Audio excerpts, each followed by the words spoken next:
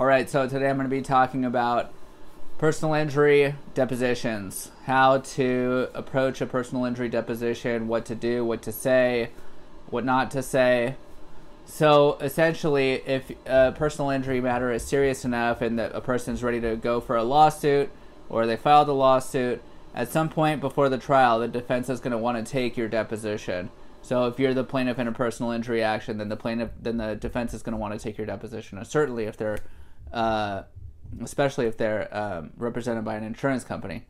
So what does that mean in terms of the case? That means that they take your case to at least some degree of seriousness that they want to go ahead and take the deposition.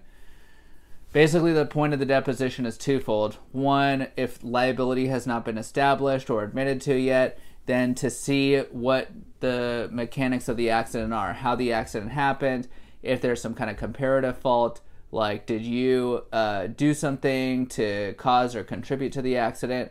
And then the second part is the damages part. How hurt are you? What's your emotional distress like? What's your pain and suffering? What are your medical bills about? Where'd you go and treat?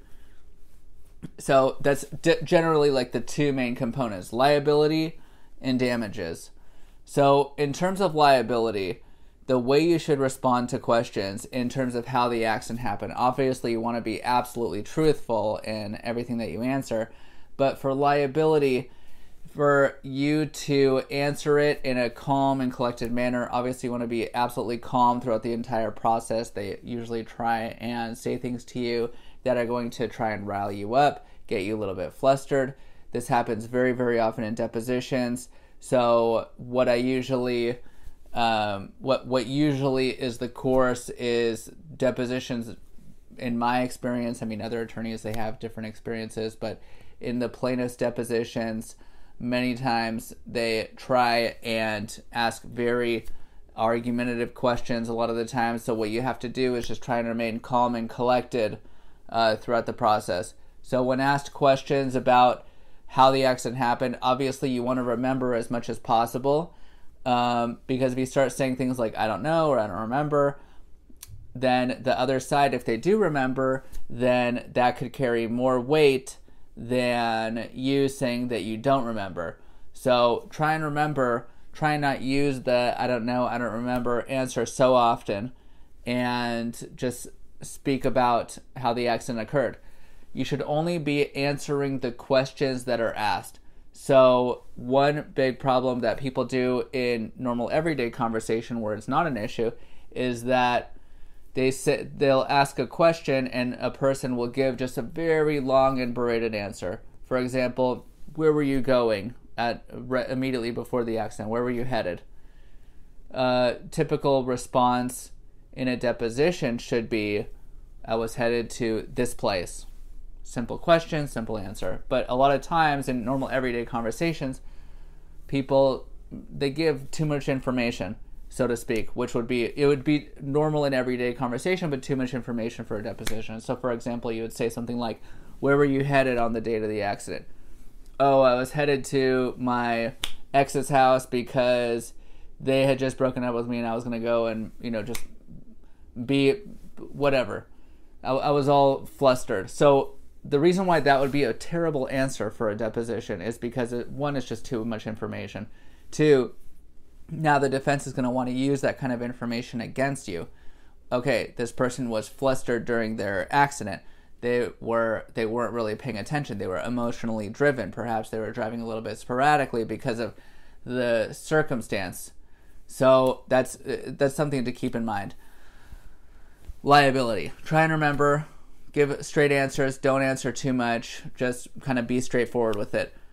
Damages. So now damages are really, generally speaking, divided up into two categories. One, were you treated? Who your medical providers were, past and future. And two, your pain and suffering, past and future, emotional distress, that kind of thing. So medical providers. It's important to remember where you treated. It's important that if you were having pain and suffering during this course of time between the accident and up to the date of deposition, that hopefully you are treating consistently, unless you have resolved your medical issues, and to consistently go and treat. And so when they ask who your medical providers were, to try and remember every one of your medical providers. It's really not a great idea to leave medical providers on the table, and to just tell them where you treated, what kind of treatments you did. If you don't know the technical terms of the treatments, then don't despair. You're not supposed to memorize all of your medical records, but it may be a good idea before your deposition to look at medical records to see if there's some kind of inconsistencies with things that you said during certain medical visits, or with some kind of misinterpretations as to what you're saying in the medical records. For example, I had a case where the plaintiff was saying that they were feeling very great that day in a medical record, when in fact that might have just been said during jest, or this actually happens quite often, where a medical provider will misconstrue what a person says, jot it down in a medical record, and then the defense just likes to harp on that to try and use it against that plaintiff. The defense wants to use whatever ammo that they have, whether it's actually justified or not. They usually like to try to find a way to make the person appear to be not so credible. So that's medical providers. Your expenses, you might not know how much expenses you have, so that's a perfectly fine answer to say, I don't know how much my medical bills are. That's a perfectly fine answer.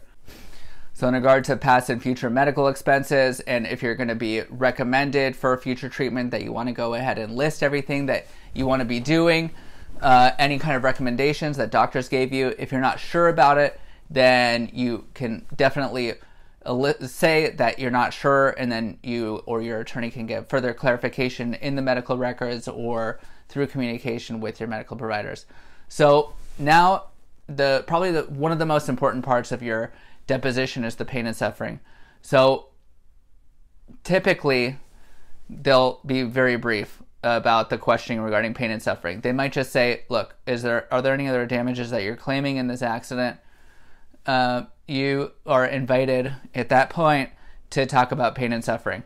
You can be very thorough about pain and suffering. Pain and suffering is really just you talking about all the differences in your life, the anxiety, the loss of enjoyment of life, sadness, grief. There's a list that's in the jury instructions that talks about the different types of pain and suffering. Pain and suffering is really, it's an important part of the case. The defense knows that's an important part of the case. However, there are certain situations where damages are, the injury is so severe that the defense really just doesn't bother even asking about pain and suffering at depositions. I've had personal injury cases, medical malpractice cases, where they just don't even ask about it because they know, probably from either written discovery or just from the severity of the accident, how much pain and suffering there actually is. So that's pretty much it. That's pretty much it in regard to a personal injury deposition.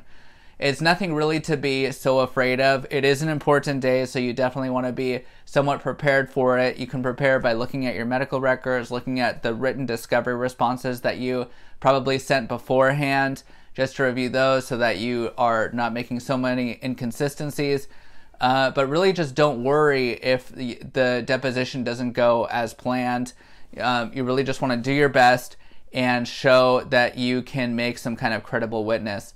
That's another thing that the defense is going to be looking toward, is whether you're actually going to come off well in front of a jury. So if a person comes off as angry or arrogant or just or a liar, then that's going to give the defense a lot of confidence to take the case closer to trial, because they do not view that the plaintiff will be a very sympathetic plaintiff.